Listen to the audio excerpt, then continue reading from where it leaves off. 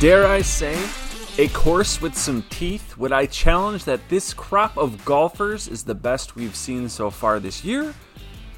Am I willing to say that this might be the softest pricing we've ever seen at a non-major event on DraftKings? You're damn right I will. And we're back at Muirfield again. Back to back, Jack, as the Cutline is here to break down the Memorial. Woo! I'm so anxious, and as always, to break this tourney down. But first, hello Canada, hello Australia.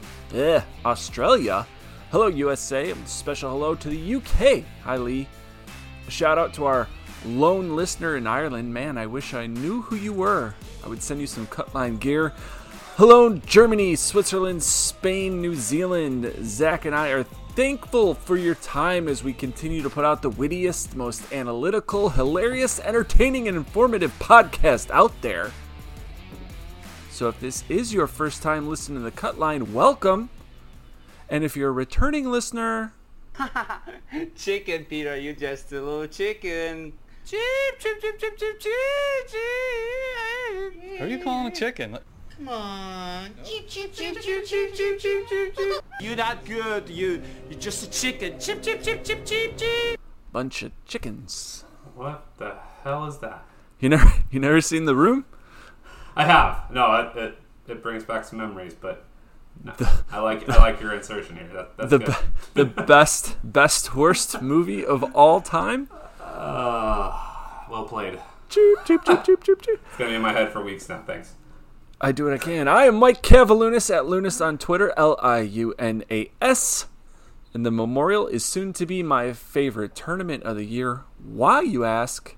Well, I am going to take down the $200 single entry.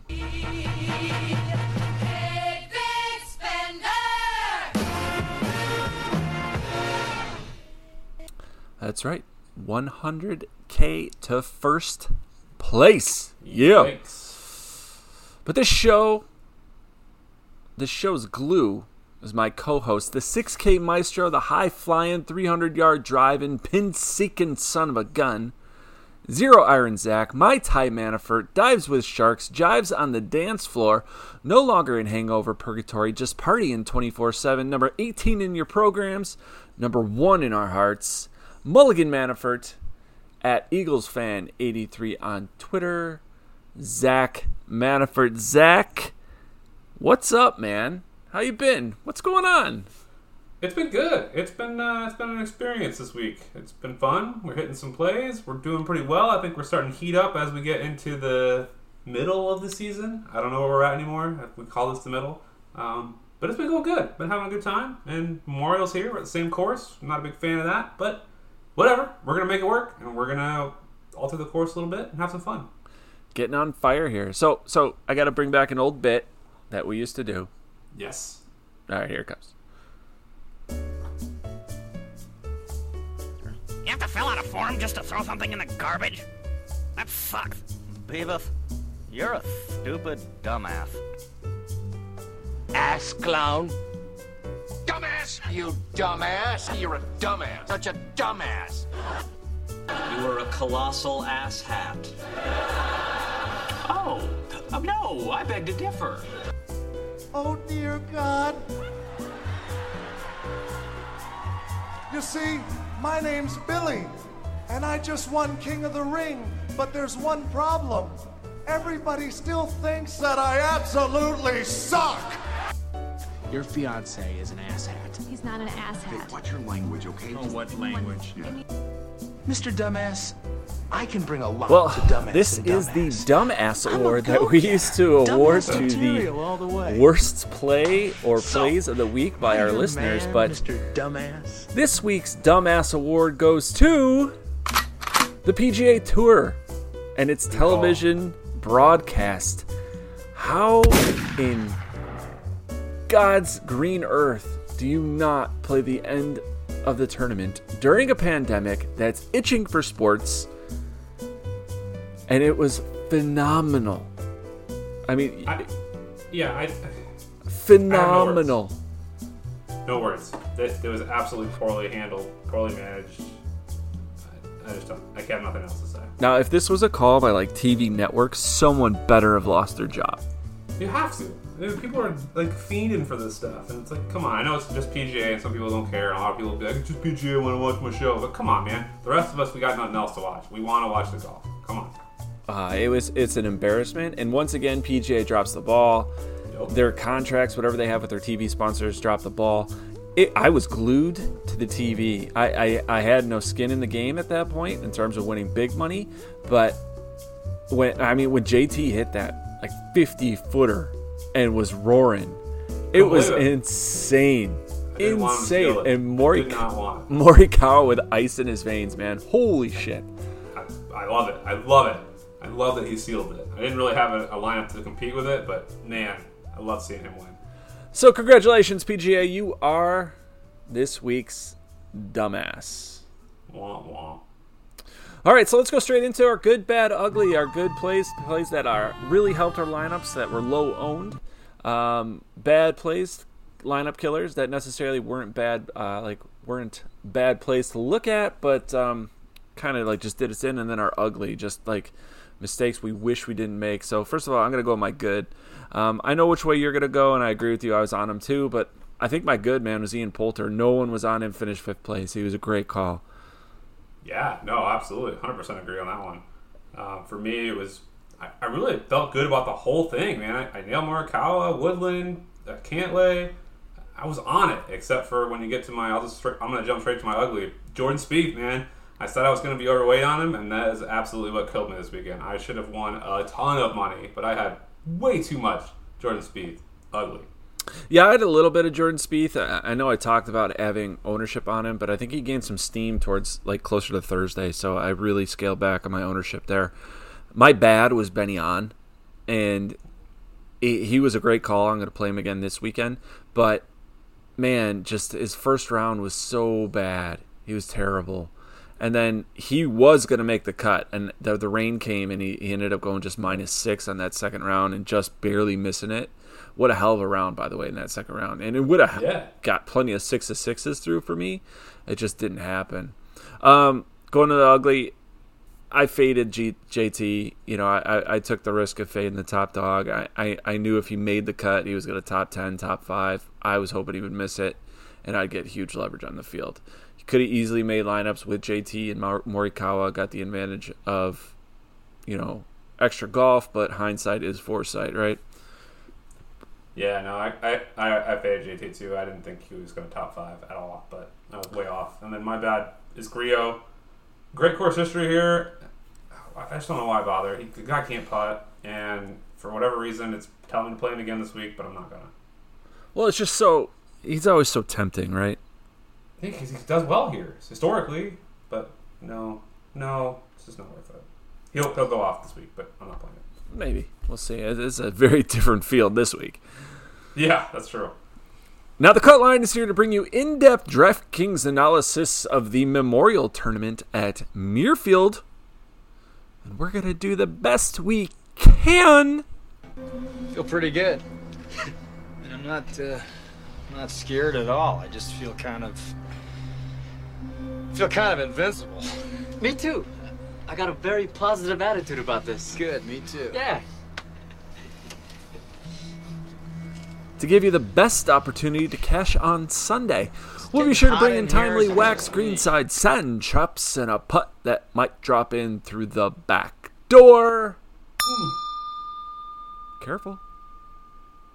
Now the goal of the Cutline is to make sure that not only is your tournament lineup in the green, but so is your bankroll. The Cutline is here to give you the plays to build your best lineups week in and week out. And the goal is for you to be on the wieners end of this game called Draft Daily Fantasy Sports. DraftKings. The Cutline is going to take you there. And as always, a special thanks to PGA and Fantasy National for the stats they provide for golf fans and PGA DFS enthusiasts. But Zach, it's Wednesday night. Lineups lock very early the next morning. What are you going to be doing? Well, this week we had an announcement here in Hawaii that we are extending the no tourism policy for another month. So I am pretty much going to be bored out of my mind. So this week I'm going to make sure I do not miss out and go overweight on speed, I'm going to be checking out FanShare Sports this week. That's right. Not doing anything crazy. Stealing your line, and I'm taking FanShare Sports this week. Let's finish. FanShare Sports, the best ownership projections in the industry. How do I know this? Because I do them. That's right. I am averaging an RSQ over 0.9. Impossible. For those of you that don't understand that, that means I am basically getting an A in projections. FanShare Sports is also good for research. Lots of tools. If you're not subscribed to FanShare Sports, please go sign up. Use the words Cutline to get 20% off your monthly membership. Ownership is a leverage not to be belittled. Whew. Memorial is right around the corner. Thursday. Star-studded field has seen plenty of winners, including Tiger Woods, Morikawa last week, which technically wasn't the Memorial, but we'll count him anyway. Cantlay, Hideki, Bryson, and of course the Duff Man. Question is, who's going to win next? Zach, course breakdown, give it to me. Yep, so I won't go too much into crazy detail because you probably listened to us last week, and if you didn't, I'm still going to recap a little bit. So, Muirfield Golf Club, 7,392 yards, par 72, bent grass greens. Course difficulty was one of the harder courses on tour last year, grading out 13th of 49 of courses played. So, the question is, what's different? We know we've got 5,000 square foot greens. We know we've got harder than average greens to hit in regulation. We've got moderately easy fairways to hit. And really, we got 13 water hazards in play, 9 holes and 73 bunkers. So, what's different? Basically, we're going to increase the speed of the greens. We're going to move from about 11 on the stent meter to 13. That's moving pretty quick. That's an extra 2 feet. So, guys are going to have to learn how to putt. And if they were comfortable putting last week, this might throw them off by having to add 2 extra feet of speed onto their putt. So, keep an eye on that. Additionally, they're lengthening out some of the holes that were historically played on shorter on the par 4s. And we got the long par 5s in play as well. And then the last thing is they're letting the rough grow out a couple inches, so we should have about 3 inches of rough, which may cause some issues, especially when driving accuracy comes into play on some of those longer holes that they're not used to. There is supposed to be quite a bit of rain coming into the forecast this week, so we will keep an eye on that. We are still on bent grass greens for the most part, with a little bit of POA stretched out through some of the greens, but I would rely heavily on the bent grass little category there. Lost my train of thought. Whatever. Anyway, so what are we going to do? So AM, PM, rain advantage. It looks like that's what's going to really be the make or break this week. Last week we didn't really see much as far as... Actually, we really haven't seen much weather advantage the last couple of weeks, but I think this week we'll start seeing it. So what we're looking at now is Thursday morning. We're going to see, 7, 8 mile an hour winds with gusts up to 22. That's going to pick up into 12 mile an hour with steady, and up to 17 to 24 mile per hour gusts with some rain kicking in the afternoon into Friday morning, and then the wind settling down all the way down to like 2 to 3 miles an hour in the afternoon Friday. So right now, as it stands on whatever day this is, Monday when we're recording this, the weather looks good for a Thursday AM, Friday PM tee time, but just keep an eye on that because the forecast will likely change as we approach the tee off early Thursday morning. For the weekend we're looking at, Saturday looks pretty clear right now, a little bit of rain in the forecast in the afternoon, but then Sunday could be a wild one. We're seeing rain, gusts of wind up to 20 to 24 miles an hour all throughout the day with some rain in the morning and the evening. So could be a little bit of a wild card here going into the weekend. So keep an eye on the weather. That'll be something you're definitely going to want to look at, especially when it comes to Wednesday night. That could give you quite the advantage. So for me, I'm going right back to the well. I did pretty well on the guys that I graded out, so I'm sticking with the same kind of stats, and that's strokes gained, ball striking, GIRs gained, par 4 scoring from 450 to 500, strokes gained approach, good drives, which includes length and accuracy, which is definitely going to be key now that they lengthen some of them holes. And then strokes gained, par 5, because those are going to be your scoring holes this week, as we saw again last week. So that is what I'm hitting this week. What about you? I am going to hit plenty of the same stats that I looked at last week. Ball striking, approach, strokes gained off the tee actually was a very surprisingly important stat due to the added length of this course. I am talking more about accuracy, but on Fantasy National, I'll be looking at good drives gained. Strokes gained tee to green, scoring, scrambling, and bounce back. I always love those guys who get a bogey and then come back because there's plenty of bogey opportunity here. So it'll be interesting to see how the course plays out. Most definitely be paying attention to Twitter, seeing what news comes out, how the rough looks, everything that that is happening out in Ohio. But I'm excited for the Memorial. I love the field. I think it's the soft pricing. It's fun. It's going to be a good one. It's going to be great. He's 2 putts from victory. Only needs one. Ooh, got a member's bounce there, boys. That's birdie all day long. So this is going to take us to our Birdie or Better segment, where Zach and I break down each tier of golfer all the way from 11K down to 7K. We're going to give you a look on our favorite plays as well as the golfers that we intend to potentially avoid.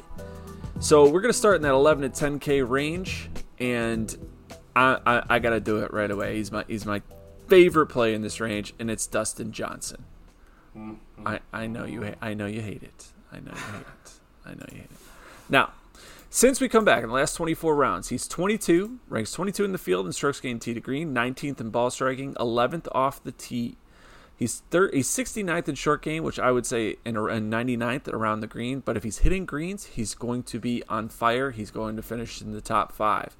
Dustin Johnson is one of my favorite plays this week, just because of the fact that he won 2 weeks ago. He has figured his stuff out. I wouldn't go that far. Oh, come on.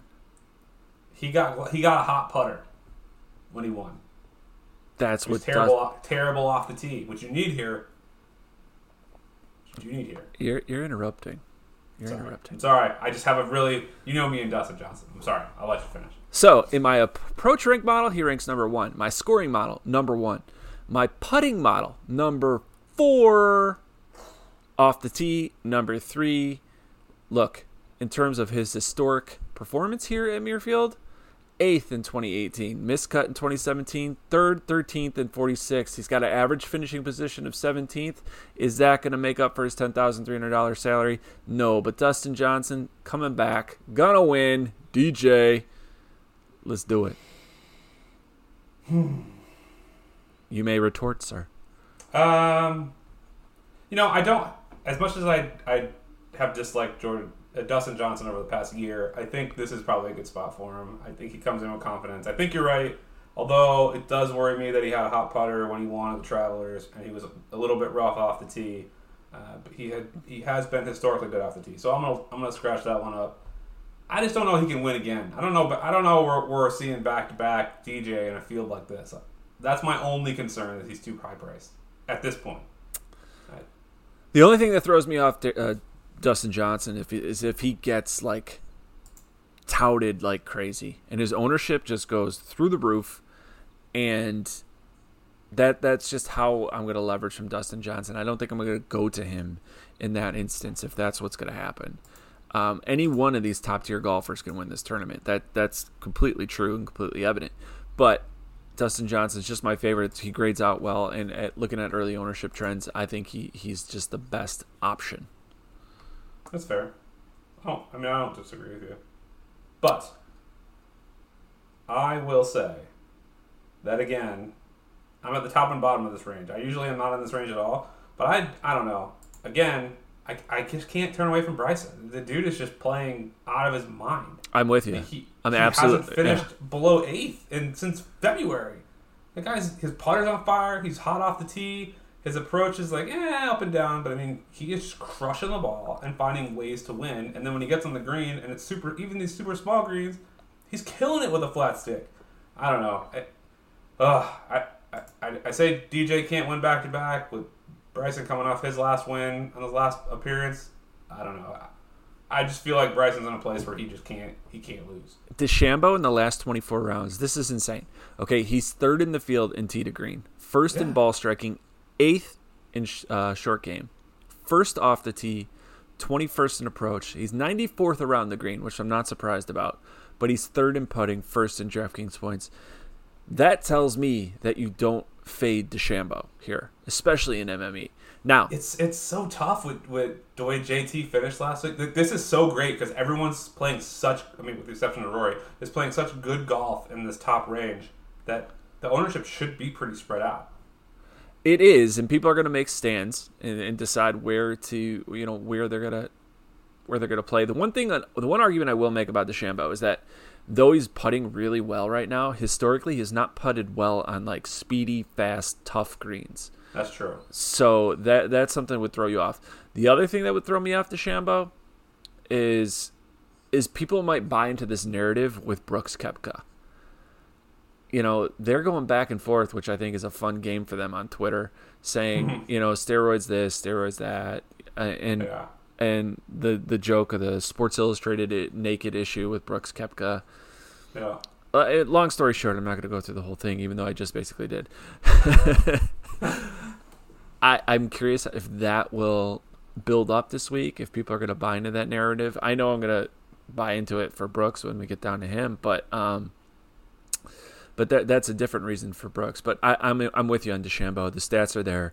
They all say, hey, play me. And, you know, he's going to have suppressed ownership because of how loaded this 11K, 10K, and 9K range is with the talent of golfers available. Yeah, I mean, even though he has struggles on fast greens, he won here in 2018, so he can do it. All right, who else do you have in this top range, this 11 to 10K range? I go back to Morikawa. I was on him last week. He doesn't have to travel. He's in a good place. He obviously wasn't rattled by anything. I just think confidence is key here, and you just come out and you got everything dialed in, and you trust your shots. He grades up number 3 overall for me. 6 in good drives, 5th in approach, 9th in ball striking. I don't know. For $10,000, it's too cheap. My issue with Morikawa is that the stimp meter is going to change drastically, and he's not a consistent putter. And we know that the most consistently changing metric every tournament is the short stick, right? Yeah. He putted out of his mind last week. Like he did. Out of his mind. Actually, he hasn't put up around like that. So he hasn't put up around like that on tour. He hasn't gained over 4 strokes putting ever. No, he hasn't, and I don't anticipate that to continue. Yeah. And because of that, like I just don't see it. Now, if he does putt that well, obviously you look at last week, he won. You look at when he had 3.4 strokes putting, he was second at the Schwab. But other than that, cracking the top 10, he needs an elite stat somewhere else, whether it's tee to green, off the tee, and approach. And I don't think this is the course where if your putter's cold, you can win. And I don't know if I think. Go ahead. I don't know that he's priced. I don't know where he has to win at 10,000. I think he's okay. I think he's okay with a 3rd or a 4th. Whoever you go with in this top tier, or whoever you have in your lineups, you're gonna need the winner. That's. Yeah, but I think you could cram in 2 10K guys here. The pricing's so soft. I don't think you can, and we'll talk about that later. I don't think you can. I don't think that, like, you talk about awful, and we'll get into it. That 6K range is a bunch of fuckers. Like, it's just brutal. I disagree. Whatever. All right. Two more guys I want to mention in this range. First one is Rory. I'm going to take pieces of Rory for a variety of reasons. It's Rory McIlroy. We've seen this trend where golfers take some time off, they come back, and they look a lot better. I think JT fits that bill, right? Sure. I think McIlroy is just too good to be performing the way he has, whether it's fading on a Saturday, fading on a Sunday. Since we've been back, you know, he finished 32 at the Schwab, 41st at the Heritage, and 11th at the Travelers. You know, he still missed the top 10, and he was the highest priced golfer at that point. Oddly enough, at the Travelers, he lost two strokes on approach, which is not very custom of Rory McIlroy. So I think that's going to change this weekend. Looking at the last 50 rounds for Rory, we are looking at a guy who ranks 2nd overall. First in strokes gained tee to green, 22nd in approach, 14th in greens in regulation game, 17th in scrambling. One concern I have is 63rd in fairways gained, but he is going to, club down quite a lot. So I'm not too worried about that driver getting a little wild. And he is still gaining 3, he still ranks 3rd in the last 50 rounds in strokes gained off the tee. So I really like Rory here. Not to harp too much on JT, not going to go into the metrics and stats. We all saw him last weekend, but unlike Morikawa, and Morikawa lost in the playoffs, 2nd place, I thought the young guy would get rattled. Justin Thomas is not a golfer that's inexperienced, who is young and a rookie. He's 27 years old. I'm going to go right back to JT. Hopefully that it just drives him even further towards winning. I think it's a good bounce back spot for him. Potentially lower ownership too. So. Yeah, I pass. I just don't see it this week. All right, so let's go straight to the 9K range, which let's do it. I think is stacked. I have no argument against any of them, but kick it off. Who are you going to play? I like the field, and I think I'll let you talk about one of the two that I think you're going to mention. But the only guy I'm really like on is Johnny Rahm at 9,300, and it's mainly because his price came down. I didn't like where he was priced last week when I was like, he's not on, he's not worth playing, he's too high priced. But I think in this field, I think he goes under-owned. He has a history here of doing well. He had a 6th last year, a 13th in 18, and a 5th in 2015. He's actually only missed the cut once in the last 5 years here.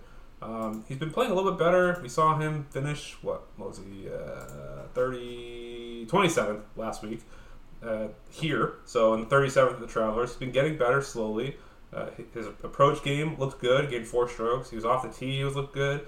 So he's had a full 4 rounds to practice here. And all he's got to do is make a little bit of adjustments, adjust the putter a little bit, which he can do. I like Jon Rahm at 9,300 as a probably lower owned guy out of this category. I think a lot of people will bounce to Cantlay, Hovland, Brooks, Tiger. I just like Rahm. I like Cantlay, and that's pretty much where I'm going to end it. Well, Rahm at 9,300 is one of my favorite plays. The one thing about Rahm at 9,300 though is he's so cheap, and he had that Sunday. That was just insanely good.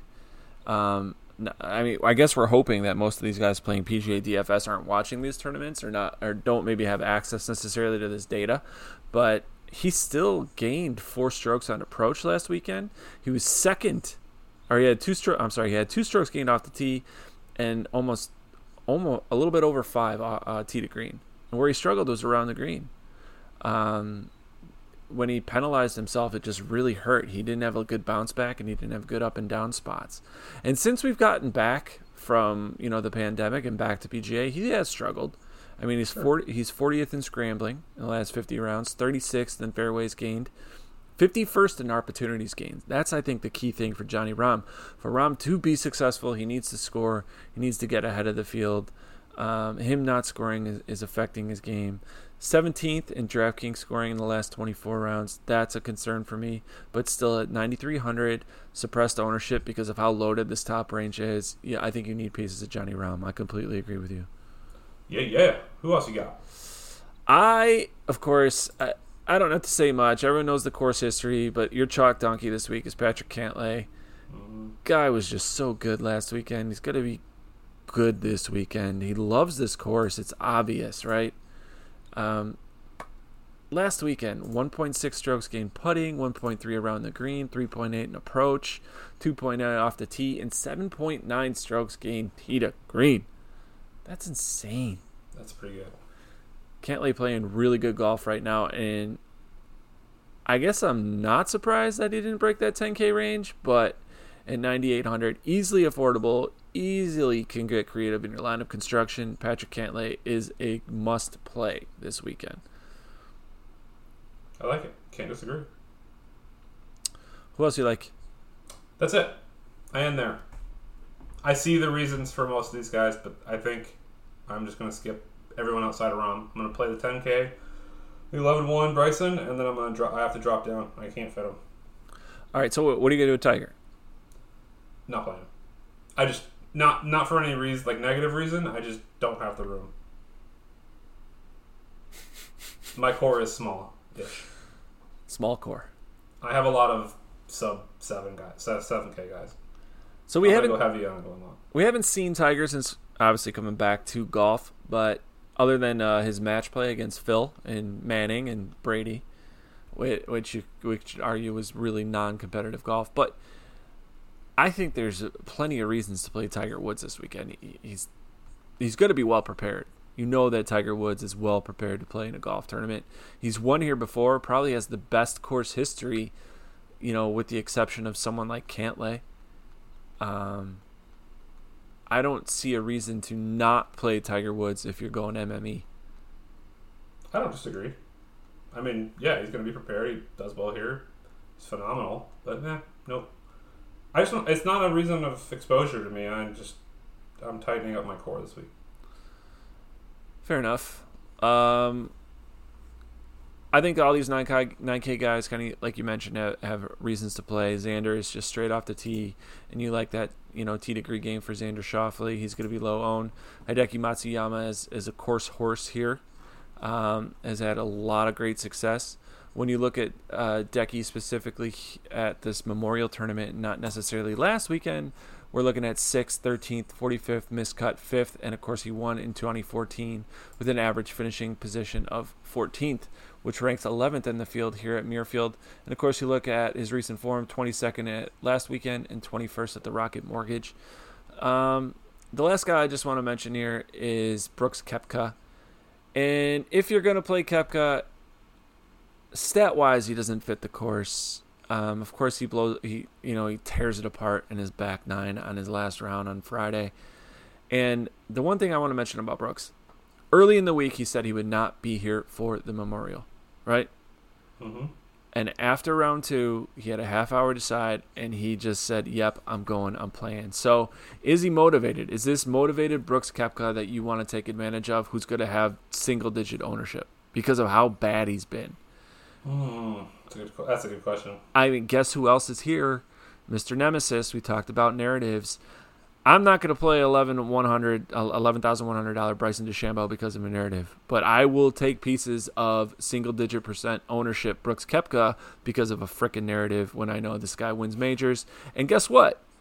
You could argue that this is very much a major field, and what does Brooks Koepka love to do in these kind of fields? Win. It's true. Yeah, that's true. So, guy I guess we didn't mention was Webb Simpson, but everyone knows who Webb is. He's good at golf. If you can fit him in, you play him. I don't know how much I'm going to get to Webby, but that's it. I love the 9K range. I'm not a fan. Hater. Outside of Can't Land Rom, I'm not a fan. All right, so let's go to the 8K range. Yeah, let's do it. Kick it off. So I'll pick a guy that I don't know. I can't decide where he's going to fall in ownership. He's been playing out of his mind recently from a guy we don't really expect to. He doesn't have the greatest course history here. He hasn't played since 2016 when he got 67th, and he got cut in 2015. But over his last 50 rounds on bent grass courses, he grades out number 18, which isn't great. He's 11th in ball striking, 9th in approach, 24th in good drives, and that is Mr. 8,700 Daniel Berger, which he's just playing great. 3rd at the RBC Heritage, won the Schwab, 4th at the Honda, 6th at the AT&T Program, 9th at the Waste Management. I mean, you go back the last 6 tournaments, he hasn't got outside the top 10. And it's because his flat stick is on fire, and he's dialed in on the approach. The only thing he struggled at since last October is around the green, which, okay, that's fine. But I don't think that matters here as much. So I really think this is a great spot for Berger. I don't know. It just feels good. I get it, and plus he's 27th in the world golf rankings. If I'm right, if I'm looking at that right, if the current ones. I just when I looked at the stats, I looked at the name, I was like, wait, no, this can't be right, and it is. And I don't know how I've missed it this whole time, but why not? He fits here. He does fit the course. He has intangibles like his approach game. It's most definitely top 40 in the field. In my expected birdie or better, he ranks 10th. So it's something to consider. In my simulation model, though, we're looking in the mid-30s with an average finishing position in the mid-30s. That's my one concern about Berger is that as much as he does kind of fit here, there are things that to his game that don't. Sure. His putter tends to go cold when you need it hot. You look at his course history, 67th in 2016, missed the cut in 2015, so he hasn't had great success here. And, I mean, he hasn't played since the Heritage, right? Yeah. But a 1st and a 3rd. And before that, he had a 4th at the Honda, a 5th at AT&T, and a 9th at the... He's never really played a string of golf this well, going back all the way. I can't even find a good string going all the way back to 2014. Yeah, I mean, if you're going to play the hot year, most definitely Daniel Berger fits that mold. I agree with you in that regard. And I'm not saying I'm not saying don't play. I'm not saying don't play him, but play. I agree with you. I just think he's figured something out. He's coming off a break where he was crushing it, and then picked it right back up and won and got a third. And to do that coming off a break, he's definitely got something figured out. Guy I want to mention, who I think is also someone figuring things out, is Ricky Fowler. Ricky Fowler, first of all, if it does get windy and nasty, I'm going to want Ricky Fowler because he does well in those kind of conditions. Secondly, 12th at the Rocket Mortgage, 22nd at the Workday Charity Open last weekend. He missed the cut in the first two tournaments back since the pandemic. What we've seen is a putter that's been improving. Both tournaments had positive strokes gained. But the one thing that I noticed is that we've had a mixed bag of approach. Now, when he finished in top 15 at the Rocket Mortgage, much easier course. He had 2.6 strokes gained in approach. Here at the Workday Charity Open, he lost 2.1 strokes gained, but he had 4.6 strokes gained off the tee and a 6.2 strokes gained tee to green. I think this is a spot where you jump on Ricky Fowler, especially at that price point. You're not going to get him this cheap again unless we are in a major event. You got to take advantage of someone of Ricky's caliber. He can top 10 and especially top 5 at 8,800. I think we're getting to the point, though, with Ricky Fowler. He is who he is. And all of our hopes of hopefully someday winning multiple majors is kind of out the window. He's a really, really, really good golfer, but not a great golfer. And maybe we just was sold on the Puma, right? We wanted the guy wearing orange and all those bright colors and the long hair and the Olympic tattoo on his arm to win something. But I still like Ricky. I'm going to play him. I've played him in every single tournament so far coming back from the pandemic, and I'm going to continue to do so. Yeah, I don't hate it. Ricky's one of the guys I like too. He fits well with everything. He fits well. All right, your turn. 8,300. Tony Finau, I think, is a good bounce back spot for him. Coming in, he grades out 9th overall for me, and that's because last 50 rounds on bent grass courses, strokes gained par 5, he's number 2. Par 4 scoring 450 to 500 is number 7, and ball striking he is number 6. His best putting surface is bent grass because he's struggled on the putter recently. He's also a great wind player in all conditions, so I think that's a great thing to have depending on where he ends up on the tee time. As we've seen, he's been struggling putting the last 4 or 5 rounds. He's gone negative, but this is the perfect spot for him to bounce back. I think he goes under-owned here, and it's just, I love it. I love that he hasn't played well. Missed the cut last year, but before that, 13th, 40th, 11th, and 8th. So he's had success on this course, and for 8,300, if he gets you anywhere in the top 10, that's a win for me. Yeah, in this 8K range, Finau is the only one who averaged a top 10 position in the simulation model, and averaged about 85.48 DraftKings points, which is a value of 10.3. Expected about 4.68 birdies. I love Finau in this spot. I just pray that he goes under owned. He never does, but I think it's one of those spots where Finau can most definitely just kick some ass here. If you follow him on Twitter, you saw he shot that, was it the 59 at his home course? I wonder how many mulligans he takes. Right. But, so we'll see with Finau. I'm most definitely going to own him. Looking at his average finishing position here at the Memorial, it's 18th place. Missed the cut here last year, but 13th, 40th, 11th, and 8th. He's a grinder. He's great bounce back potential. 17th in the World Golf Rankings. Finau, lock him up. Lock him up. Lock him up. Another 8K guy I wanted to mention is Sungjae Im. Sungjae Im has kind of been a disappointment since we've gotten back. Hell yeah. 63rd last weekend. 53rd, 58th, missed the cut, had a 10th at the Schwab. Normally we see the Terminator make cut after cut after cut, and if he makes the cut, he's at least top 30, and most definitely always fighting within the top 10. But it just looks something's off, right? Whether it's course fit, whatever the case may be. Thing is, though, he has the approach game to succeed here. He has the game off the tee to succeed here. The only question is the putter. Now, we've talked about this, how volatile the stat is, strokes gained putting. I think Sungjae Im, at low ownership, the Terminator, can most definitely easily come into play here as a sneaky high upside play. My only concern that if this win comes to fruition and just gets crazy, I don't know how well I trust Sungjae in a windy day. Yeah, I'm gonna pass on Sungjae until he can show me he is the T2, the Terminator. I'm out. I don't want to get him when everyone already knows to get on him. That's the thing with that. Like, I don't want to be on Sungjae when everyone knows to get on Sungjae. And you're going to know because let's say he makes the cut and he has like a round like Rahm did. But do you want to force it here? Is this the course that you think he's going to... He's only played once and did a 57th. So, I mean, is this where you want to force him in? I don't think this is the week. I don't think it's a force if you put him in like mass multi-entry. I don't think you put him in like a single. No. I don't know. I'd rather just go with Finau, and then I've got another guy below him. But all right, I think Sungjae is a viable option. Who else you got?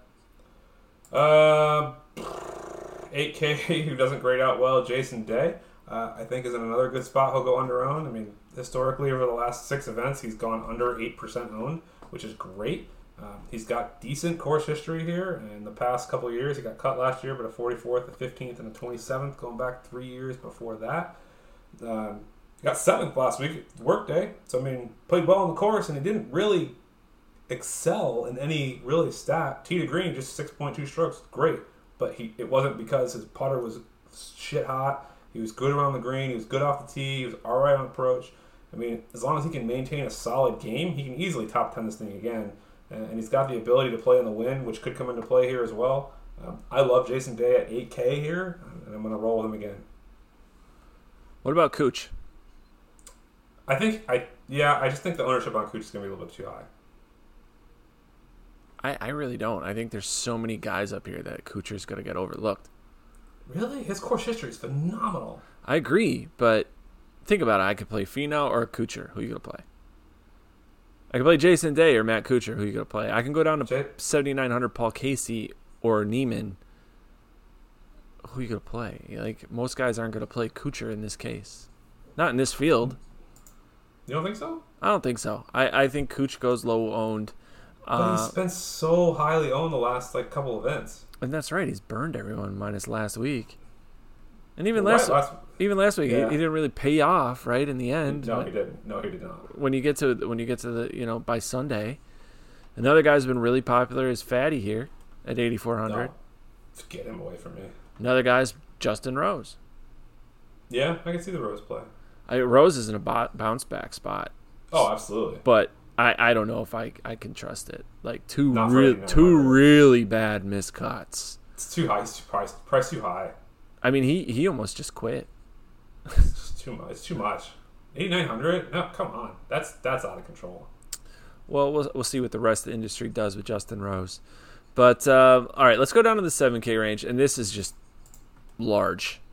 This is so large, just massive, and for the second time this year, I'm gonna do something that I hate doing. Oh my God. No, you're not going to say Sergio. I'm going to say Sergio. Oh, boo. Now, if you don't know, I despise Sergio Garcia as a human being. And I put him on my quote-unquote do not play list, which includes Buster Posey and DeMar DeRozan. But I am going to play Sergio Garcia this weekend. How can you not, man? How can you not? I'm not going to disagree with you. He's a good fit. I don't disagree. All right, in my approach model ranks 11th overall. Off the tee, 19th overall. Scoring, he's 17th. Yeah, of course, the putter is something that you could always miss.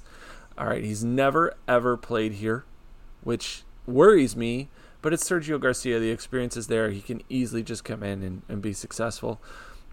Recently, I kind of made a vow to kind of fade these guys who are 39, 40, 41, 42. But Sergio, 40 years old, I'm going to take the experience. I like Sergio here. He fits this course well. It's just a good spot for him. It really is. Now, I don't disagree. Looking at Sergio's numbers in the last 50 rounds, he ranks 14th in strokes gained tee to green, 19th in ball striking, 28th in opportunities gained, and 7th in strokes gained off the tee, which we have seen is very important here, according to last week. The one thing I like, though, is 35th in approach. Where we have struggled is fairways gained, but remember, we're putting the driver away this weekend, so it shouldn't be as difficult for Sergio Garcia to have success. I don't disagree with you. Not at all. Not at all. All right, 7K range. Keep going. All right, so I'm going to go with Kevin Streelman here at 7,600. The dude just plays well here. Last 5 years, made the cut every year. 4th last year. His worst appearance, 44th in 2018. Tied for 13, 2017, T8, 2016, and T18 in 2015. That's pretty good for a guy who's priced at 7,600. Granted, harder field, that's okay. He actually also plays better in moderate and windy conditions, so I will also take that as a win. We've shown that he has still got it, as he got a 7th at the workday. His putter was on, which we do expect, but he was also 3.2 strokes gained off the tee and 3.9 on approach. So his entire game, minus around the green, was all firing. So all he's got to do is come out here and just replicate it again, and we should see Streelman just continue to crush.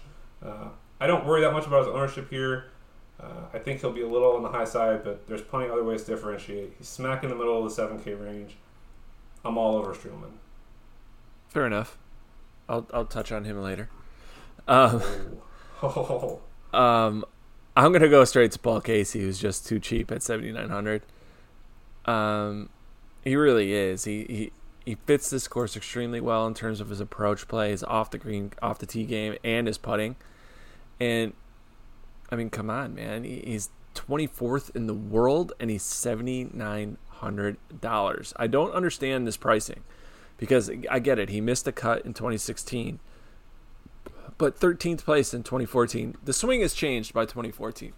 Since then, don't get me wrong, but he knows this course. He's played here before. It's not like he's running into any surprises, and he's $7,900, and he's one of the best players in the world. How is Paul Casey not a lock? How is Paul Casey just not super chalky? Like, I just don't understand here. He jumped out to me as well, and I'm just, I don't know why. I can't come up with a reason other than, like, he just hasn't played here, except for 2015. I mean, when he made the cut way back in 2014. But I don't know. I would have swapped him and Fitzy. I would have put Fitzy at 7,900, but Paul Casey at 81. Yeah, I'd agree with you on that, 100%. I don't know why he's such. I just don't know, but I'm just not comfortable with it. He made my cut the first and second group that I started knocking people off, but I don't know. Something just tells me that I shouldn't do it. Don't do it. Can't do it. It's a trap. I don't know why, but it is. All right, the next guy I want to mention, I'm going back to him, even though he burned me last weekend, is Benny On. Just has an impeccable course history here. There's no reason to fade him. You saw it on Friday. He would have made the cut had it gotten to that rain delay. You always have to deal with Benny's putter. It's brutal, but the guy's awesome to follow on Twitter, first of all, if you're not doing it. But he's an impeccable approach game, solid scoring. Ranks 28th overall in my scoring model, 25th in my fairways model. His course history here at the Memorial, 17th, 2nd, 25th, and 11th. If you're going to get that kind of finishing position out of Benny Hahn at 7,700, it kind of makes sense, right? It's a no-brainer. I hope the miscut last weekend deters ownership and people just were burned and they're saying, look, I'm not going to play Benny Hahn. I'm going to go up to someone like Paul Casey, but we'll see. Benny Hahn's probably going to be a popular play, but I'm going straight back to that well. Yeah, I don't hate it. I think you've got some ownership leverage there for sure. I mean, it was pretty awful. Who else? I'm going to go with a guy who his stats don't really jump out at you, but the more I look into him, the more I kind of like him. And it's 7,200 for Shane Lowry. He's only played here twice in the last 5 years, at 52nd in 2018 and at T15 back in 2017. But what I do like about him is he's a great, of all three putting surfaces, he is the best on bent grass. Of all easy, average, and difficult rounds, he gains the most strokes when it's average or difficult, even better when it's difficult rounds, 0.77 strokes per round. And he gains almost 2.26 strokes per round on extremely windy conditions. All three of those things could come into play this weekend, which I think will elevate Lowry up my list more if he ends up in a rough tee time where he has to play in the wind. To me, he doesn't jump off the charts really well, but he's kind of just middle of the road. Last 50 rounds, he grades out 47th overall, and that's because he's really in the mid-30s on pretty much GIR's game, par 4 scoring, 46 in good drives. Not the greatest, but, he's holding his own. He got 39th here last week, so he's played the course a couple days ago. He only struggled off the tee, and he lost almost 3 strokes off the tee. If he can figure that out and get it under control, which he had been leading up to this event, I think we see Lowry easily in the top 25. And I think I'll be overexposed on him, especially if the wind picks up. Well, Lowry gained strokes putting last weekend. In fact, the only place he lost strokes was off the tee, and it probably cost him a top 25 because of that. He finished in 39th. For sure. But you look at the Travelers where he did gain 1.4 strokes off the tee. And in fact, since the WGC Mexico, last weekend was the only time he lost strokes off the tee. So it'll be interesting to see Lowry's ownership. I know a few guys have already been talking him up.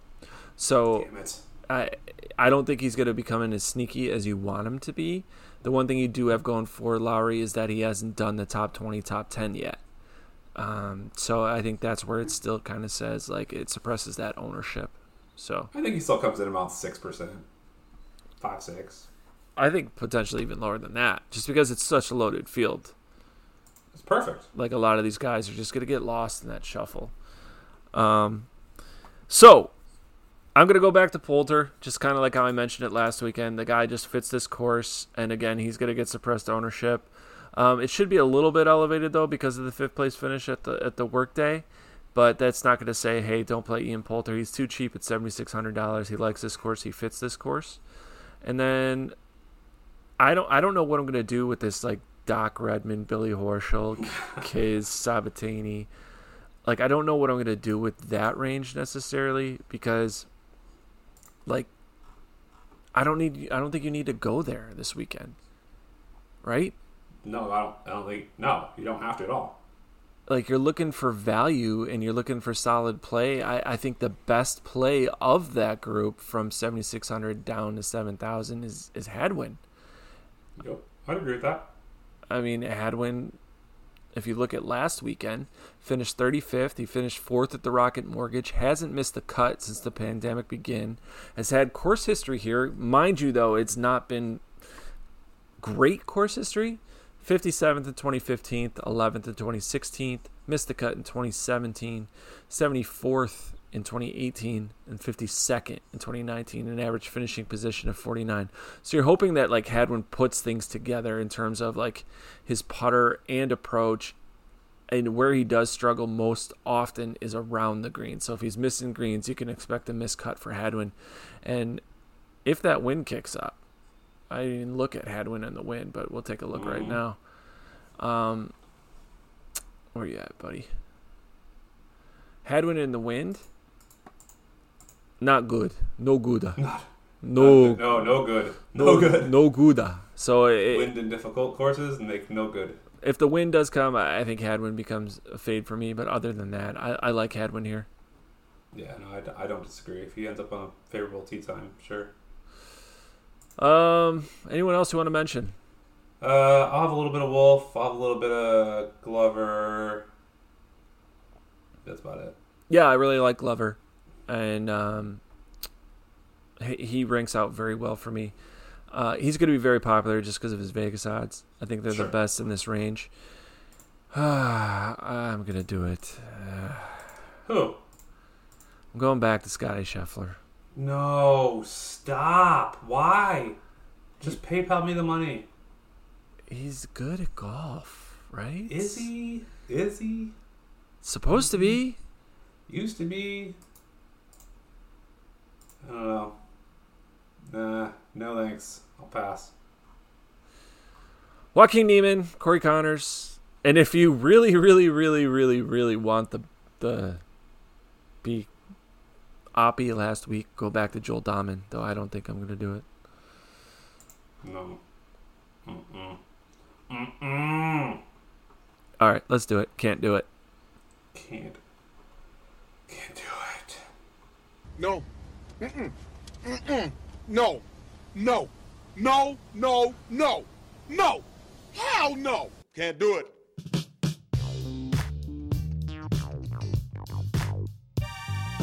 Do you want to go first? I have to introduce the segment. Are you going to let me introduce the segment for our new listeners?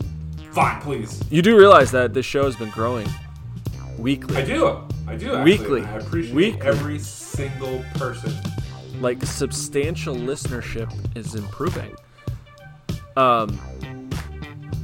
As an aside, totally unrelated, I've been watching a ton of Schwarzenegger movies lately. I don't know why.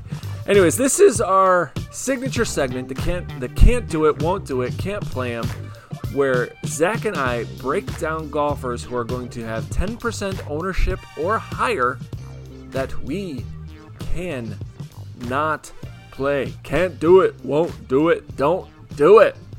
Don't. You kick it off. Oh, you want me to go first? Fine. There's a guy that I am just sick and tired of playing, and I'm not going to play him anymore. I didn't play him last week because I had him highlighted. We talked about him, and the more I talked about him, the more I didn't want to play him, and I'm glad I didn't because he only got 22nd, which you'd think it'd be disappointing, or not disappointing, but it is, because this guy can never win, and it's Hideki Matsuyama. I am not playing. I just can't. He can't win. He can't putt. My God, this guy has lost strokes putting. I can't scroll far enough back. Since August of 19, he's only gained stroke putting in one round at WGC Mexico, in an event where he couldn't get cut. So maybe he would have missed the cut anyway. Whatever.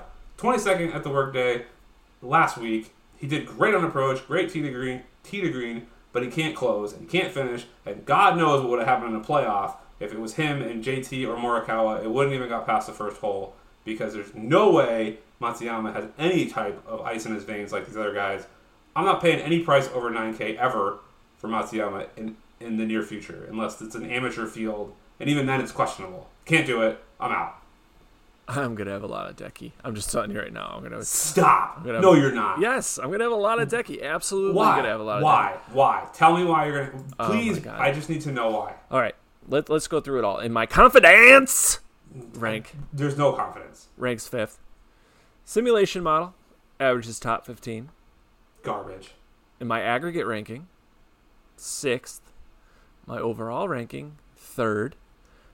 Now, we'll skip over putting. Do you want to know where he ranks out in my overall ranking? Well, 6th. And I'm not playing him. All right, he ranks 3rd in my approach model. He ranks 11th in my off-the-tee model. And you look at the course history, man, specifically at the Memorial, 6th, 13th, 45th, miscut, 5th, first place. 22nd last weekend, 21st at the Rocket Mortgage. I will hope and pray that the hot putter comes. Wait a minute. When was that first place? 2014. Okay. Way back. When did he get... I'm going to throw out a marriage narrative for you. When did he get married? I don't know. Now go backtrack. Fowler, Spieth, and Matsuyama when they got married, and check how many tournaments they've won since. It's the old. I guarantee you, it trends downward. It's the old Rocky line: women weaken legs. It's true that we have not seen the same Fowler, we have not seen the same Spieth, and we have definitely not seen the same Matsuyama since they all three got married. I'm not just saying. I need more data than that. Than three golfers. How do you explain Tiger? How do you explain Tiger? Look what happened to Tiger. He got divorced. That was not. Yeah, he disappeared from golf forever. Blame the injuries if you want to, but I feel like golf clubs had something to do with that. Being hit with golf clubs. Just saying. In case you didn't catch that. No, but I mean, 3 elite golfers that were crushing the world. What changed? What changed? Easy. What? Ricky and Matsuyama were never crushing the world of golf. Are you kidding me? Ricky was a perennial number 2 forever. And then what? He just all of a sudden misses every cut? Never won a major. You can't call that. Like, people are wrong. You know that. And I'm telling you, I'm sorry. The dude got more top 5s than I can't even count. And he can't even come close anymore. Dude, I loved Ricky coming into golf, man. I bought one of those watermelon colored Puma I'm all polos. about Ricky. I'm a Ricky fan. I'm a Ricky fan. I'm a Speed fan too. I'm just pointing to the data that shows there was one thing that changed in their life. I'm a pro-married man. I love it. But I'm just telling you, priorities change. Okay. That's all I'm saying. I'm just saying. I am not playing Matsuyama. He cannot putt. That is number 1. 2, he can't close. And 3, the data is pointing me towards he got married, he can't play golf anymore. He can't win tournaments anymore. All right.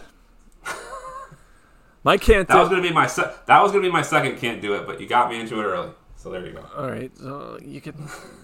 I'm going to go to my first can't do it, and that's going to be Doc Redman. I think Doc Redman's going to get a lot of talk this weekend just because he just seems to always get this from certain touts. But now you look at his course history here, he missed the cut in 2018. But we are looking at potential ownership currently projected at over 10%. I don't like eating chalky 7K guys at 10%. Doc Redman fits that bill. No thank you. He does not fit this course very well. Doc Redman can't do it. I like that call. I'm off the Doc Redman train as well. Do you have another one? I already went on my second rant. I'm going to go again. And we're going to play the 7K don't eat chalk narrative. And I'm just going to not play Streelman. Aww. I will play him in cash. But I'm just not going to play him in tournaments. Makes no sense. Maybe I'll play him in 3 max.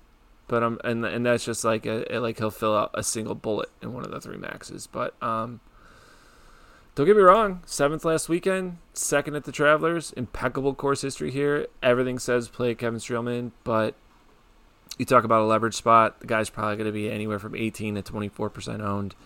No, thank you. 7K guy, don't do it. Fine. Can't do it. Look at Joel Dahman last week. No, you're right. I mean, I see what you're saying. I'm still going to have some of them, but I can see why. Okay. Anyone else? Anyone else you want to rant on? Nope. I've covered all 3. Anyone else you want to rant about their marriages? Hey, I'm all for it. Like, let's everyone get married. That's fine. Have a good time. But you're probably not going to be number 1 or 2 overall golf world ranking anymore. Just saying.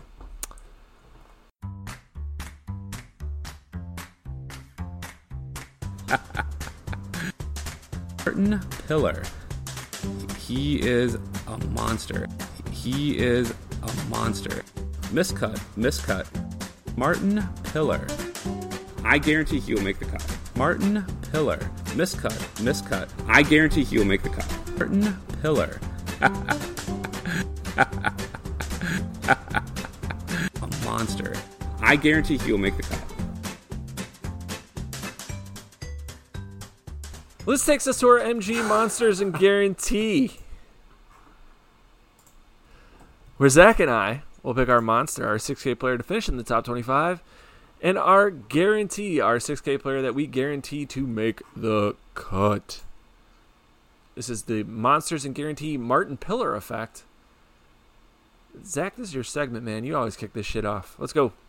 All right, so let's recap last week real quick. I am 1 more up on you because Pat Perez snuck through the guarantee line. I lost out because JB Holmes withdrew, which really was annoying. But then my backup, Kyung-Hoon Lee, almost pulled off a top 25, got T33. Almost got there.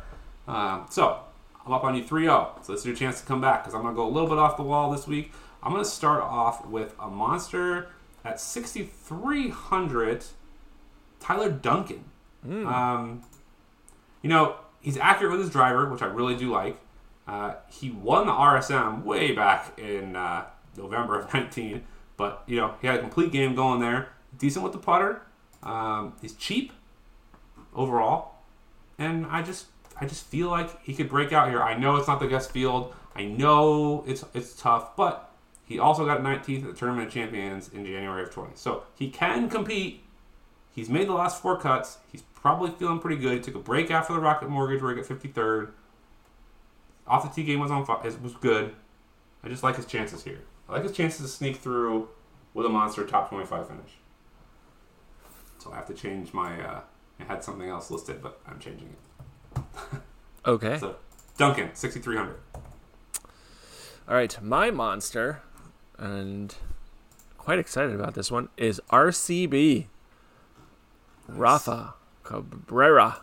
There. Course history is limited. Only finished 41st last year in 2019. And, of course, since the pandemic, return a 23rd at the Schwab, but then a miscut at the Heritage, miscut at the Rocket Mortgage.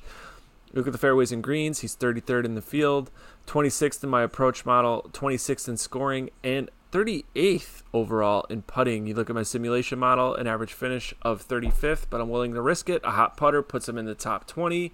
RCB is a monster. Interesting. Do you have a backup? I do, and that would be Mr. Ryan Moore.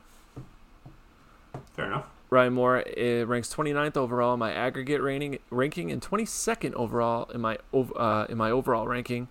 Obviously, you need a hot putter for Ryan Moore. It's the biggest weakness in his game, but his approach game fits here. He's solid off the tee to be accurate. Look at his course history. Every time he's made the cut, he's got an average finishing position of 26th place. I like to see that. 33rd last year, 13th the year before, then a missed cut, 48th in 2016, 18th in 2015, 19th in 2014. We're looking at very, very, very suppressed ownership with 3 straight missed cuts since our return from the COVID layoff. But Ryan Moore, you are my other monster. All right, I'll throw out previous winner Jason Duffner from 6,500 here. Played here 5 times in the last 5 years, made the cut 4 of the 5 times, and would qualify for the Monster 3 of those 5 times with a T7 last year, won it in 2017, and a T24 in 2015. His other cut is a T33. Granted, he hasn't been playing the best golf lately, but he did finish 56th last week here. So, I mean, all he's got to do is improve a little bit, get about double more. He can sneak through. I think it's a long shot here, but he's got the course history. I like Duffner. Moving on to our guarantee of the week. For me, it's going to be a guy who just, if you look at his stats for this week, no thanks. But he has made the cut here 3 out of 4 times, most recently in 2018, because he didn't play in 2019. He got T8. Patrick Rogers at 6,800. I know, it doesn't look great. But, he missed the cut last week, but it was only because his putter was off. I think if he gets his putter back on, we could see another repeat performance like he had at the Rocket Mortgage where he finished 45th because only his putter was on. So if he even those out a little bit, I'm all about it. So he plays the best golf on bent grass, difficult courses, and moderate wind. All 3 of those things could be true. I think Patrick Rogers makes it through the cut this week. No issue. I like that call. And he's a little overpriced. 6,800 is a little much. A little more than I wanted to pay for a guarantee, but we'll see. What about you? You going back to the well? I was going to say Furyk, but I think that's just too easy. Is it? Because it was supposed to be easy last week. Yeah, but he's missed cuts here before. This is a tough course. Like JT's missed cuts here before, and he finished in 2nd place last weekend. He could easily miss the cut this weekend, but I'm actually going to go Zach Johnson. I was debating on that too. Good call. I like that. Zach Johnson, since we've gotten back from the COVID, he made the cut at the Schwab, missed it at the Heritage, but then 11th at the Travelers, last weekend 31st. Lost strokes, actually, tee to green, off the tee and approach, so that's kind of concerning, but the week before that, he was playing outside of his mind, insanely good. Just seems to grind in a good bounce back spot, especially if it's windy. So Zach Johnson will be my guarantee to make the cut. I like that call. I do. I was going to pick Zach Johnson. That's a good call. Other guys I think that kind of fit that mold was someone like Bud Cauley. Mm-hmm. Yep. Furyk, we mentioned. Brendan Todd kind of fits there. I like Brendan Todd. So Max Homa was trolling people on Twitter, so that was fun. I might it's just fun seeing PGA guys troll DFS people. So that's fun. But I really am not a fan of the 6K range. Yeah, I mean, outside of the guys you mentioned, I can't even get I already said him. Henrik Norlander kind of makes an interesting shot here, especially if it's windy. Stuart Sink, I've seen some people talk about. Yeah, Stuart Sink makes sense. But maybe Stricker. Stricker at 6K is interesting. I don't want to go that low. I hope a lot of people do stars and scrubs and try to fit in 6K guys. I just don't think you have to. What are you going to do? Play Nate Lashley, Chezzy, Ryan Palmer? Chucky McNeely. Chucky Boys there. Chucky 3 sticks. Like, no, thank you. I think I'm gonna try to just really balance it out and get the best players in my lineups and deviate with salary allocation. I think that's just what I'm gonna do this weekend. That's fair. So That's fair. I like it. All right. Oh, you men are all alike. 7 or 8 quick ones and you're off with the boys to boast and brag. You better keep your mouth shut. Oh, I think I love him.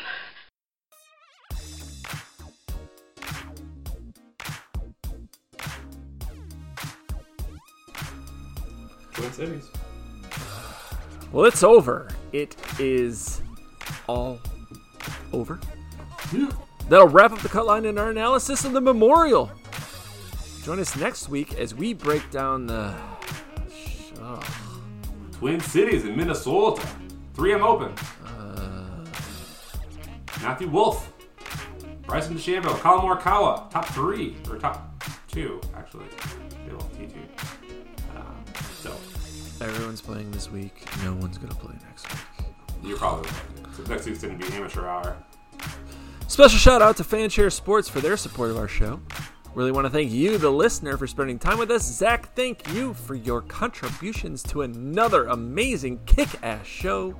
Appreciate all the work that you do for the Cutline. You can find Zach on Twitter at EaglesFan83. I'm Michael Cavalinis. You can find me on Twitter at Lunas. And of course, you can find the Cutline at TCutline. And remember, this tournament's in Ohio. Ohio! Get those lineups in early, 6 to 6 through, and GPP wieners! Yeah. And winners, golf starts Thursday. Woo! Later.